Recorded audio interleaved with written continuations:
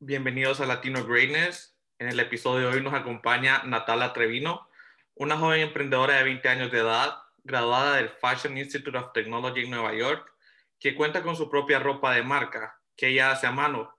Entonces, Natalia, bienvenida a Latino Greatness y quiero que vos te presentes. Muchas gracias, sí. Soy Natalia, soy diseñadora de modas sustentables. Tengo mi propia marca y también hago videos de YouTube enseñando todo el proceso y un poco más. Bueno, qué casualidad que te descubrí en YouTube en un video con podría decir, más de 80,000 views, hablando un poco de tu marca. Y quisiera que le contaras a nuestra audiencia de qué se trata tu marca, cómo la diseñas y por qué la diseñas.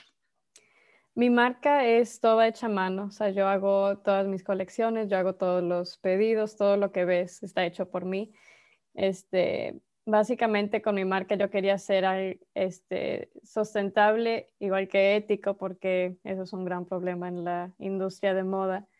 Y todos mis diseños están hechos con telas sustentables, o sea, puede ser cosas naturales como algodón, bambú, lo que sea, o son con telas que llaman dead stock, que es telas sobrantes de otras tiendas. O sea, si por decir Calvin Klein hizo una colección con una tela y ya terminó esa colección, pero le sobró tela, lo vende a tiendas y luego esas tiendas te lo venden a ti y pues son sobrantes para que no haya más desperdicio.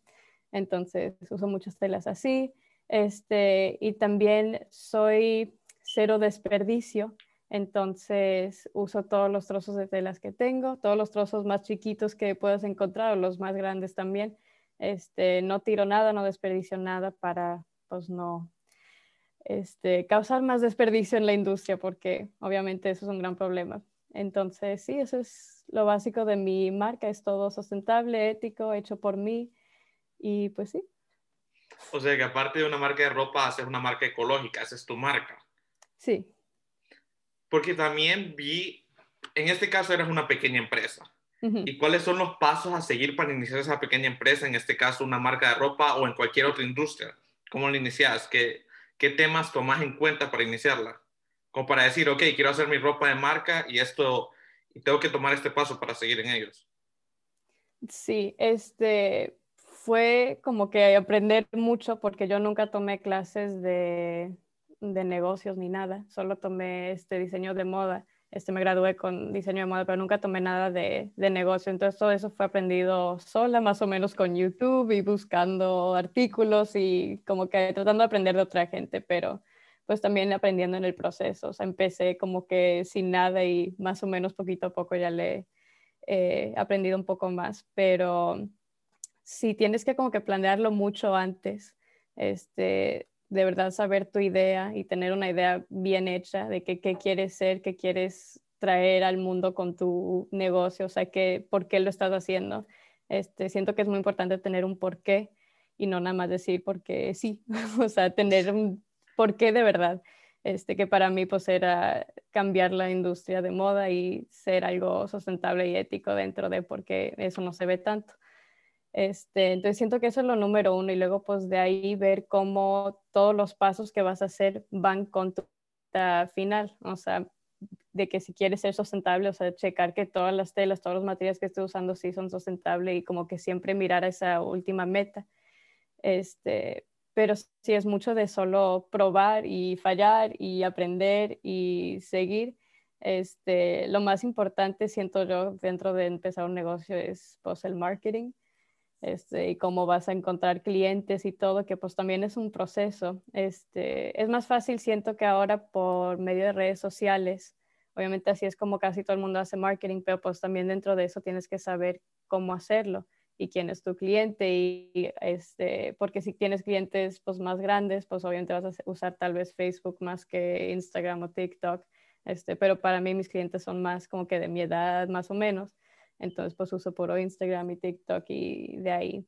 Entonces, tienes que como que de verdad saber tu idea bien y saber de verdad lo que quieres hacer y cómo vas a llegar a ese punto. Pero pues obviamente nunca vas a tener todas las respuestas desde un principio y vas a aprender en el camino. Entonces, pues también vas a fallar y aprender y de ahí sales.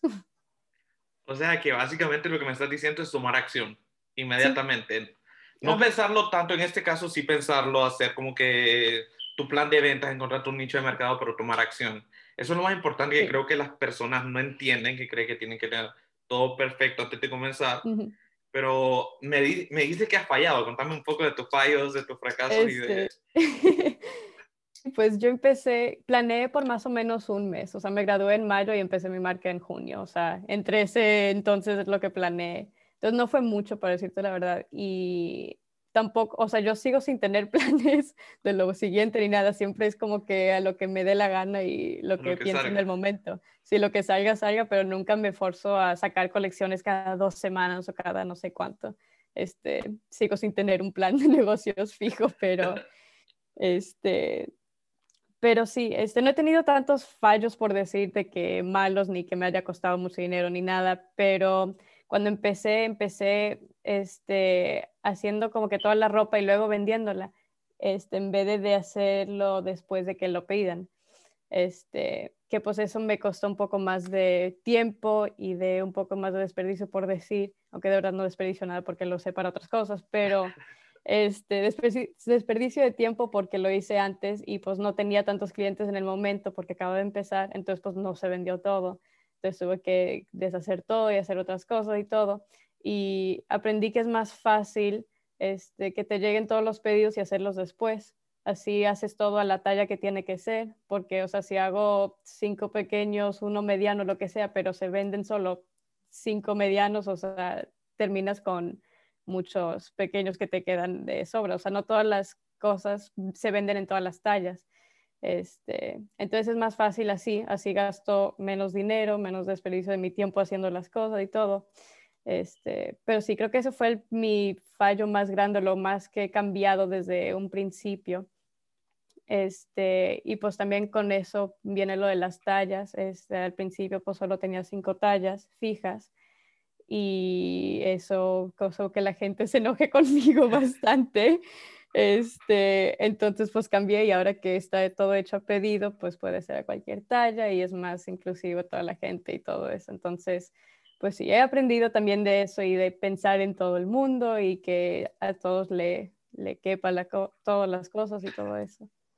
Pero sí, eso yo creo que ha sido mi fallo más grande, ha sido empezar así. Pero pues ya, lo cambié después de creo que como un mes y pues he seguido y ha estado bien. Pues sí, seguís hablando del tomar acción. Solo tomando acción descubriste los fallos que vas a tener, que en este caso fue el overstocking. Ahora ya Sí, aprendiste que no lo vas a volver a hacer. Tenés que hacer las sí. tallas a la medida que te piden. Y otra cosa importante es que dices que gente te criticó. Y Ujú. obviamente en toda empresa va a haber alguien que te critique, no todos te van a agradar. Y Sí, lo importante es que ahora está siendo más inclusiva. Incluso gente te va a seguir odiando por lo mismo, pero lo sí, importante es que siempre. mantengas tu marca. Y Sí. otra cosa, porque la que sufren bastantes adolescentes es que sus padres no los dejan vivir del arte. En este caso, Ujú. ¿tuviste algún problema cuando dijiste quiero dedicarme a esto, no quiero dedicarme a un negocio? No necesariamente, mis papás siempre me han apoyado, pero obviamente tuvieron sus dudas también, como cualquier papá tendría, o sea, tampoco van a decir de que sí, lo vas a hacer y súper bien, y no pensar en lo malo que puede pasar. Este, pero siempre me han apoyado con todo lo que quería hacer, nada más que obviamente empezando en el medio de la pandemia y todo, estaban como que, Natalia, eso no es muy buena idea, o sea, ¿qué estás haciendo? Todo el mundo está perdiendo sus trabajos. Este, pero pues yo creí en mí misma y yo seguí Lo y pues importante. salió bien y al final, después de que vieron que ya me fue bien, pues sí me dijeron de que pues no pensamos que te iba a ir bien, pero qué bueno que te fue bien, o sea, pero sí, siempre me han apoyado, o sea, nunca me dijeron que no lo hagan ni nada, pero siempre me dijeron de que piénsalo bien, ten otra opción o lo que sea, pero sí, han sido siempre muy buenos conmigo y siempre me apoyaron mucho, entonces no fue tanto problema para mí. ¿Y hasta dónde quieres llegar con la marca, Natalia Amar? ¿Hasta Pues, dónde te ves a futuro? no sé, no tengo muchos planes, para decirte la verdad. Obviamente quiero crecer, no a un punto de ser una marca enorme ni nada, porque quiero siempre ser de que hecho a mano y todo hecho medio lento y, o sea, bien hecho. Entonces, pues no quiero ser una marca enorme, pero pues también quiero crecer, no sé, ya veré. Me gustaría tener un equipo de que relativamente pequeño, no sé, de que 15 personas, 20 personas, algo así. O sea, que todavía se siente como un negocio pequeño de familia, por decir. Este, pero pues obviamente sí quiero crecer y quiero poder producir más, porque yo sola pues no puedo producir tanto. Claro. Pero sí me gustaría tener un equipo en algún momento para producir más y poder hacer más cosas y todo, pero pues no sé, ya veré lo que el futuro trae y no lo estoy planeando demasiado. Sí, hablando de eso, me gustó lo que acabas de decir de mantener un negocio pequeño, porque un negocio Ujú, pequeño básicamente no es malo, sino que solo mantienes a tus ujú. clientes felices, porque Sí, al tener una empresa grande ya te vas industrializando, vas creando ropa que ya no es igual, como hecha a casa, se sí. supone. Entonces está bien tu pensamiento, no, no siempre hay que crecer, sino que hay que mantener Ujú, los clientes felices. No solo por sí. ganar dinero vas a producir cosas malas, porque si no vas perdiendo clientes, vas perdiendo tu marca, y eso es algo bien importante. Y por Ujú. último, quisiera que le dieras un mensaje a todos esos jóvenes que están iniciando en el arte, de cómo iniciar, qué consejos les puedes dar para que crean en sí mismos. El mejor consejo es practicar y practicar y seguir practicando con cualquier arte. Tienes que simplemente hacerlo todo el tiempo, siempre, y así pues te haces mejor, obviamente. Este, pero es también muy importante creer en ti mismo. Obviamente no todo el mundo va a creer en ti. Cuando te metes en arte, pues todo el mundo te va a decir que no vas a ganar dinero, lo que sea. Y pues sí, se entiende. Obviamente no todo el mundo le va bien. Pero si tú crees en ti mismo, pues te va a ir bien. Pero de verdad tienes que creer en ti mismo, no puedes de que decirlo y medio no pensarlo.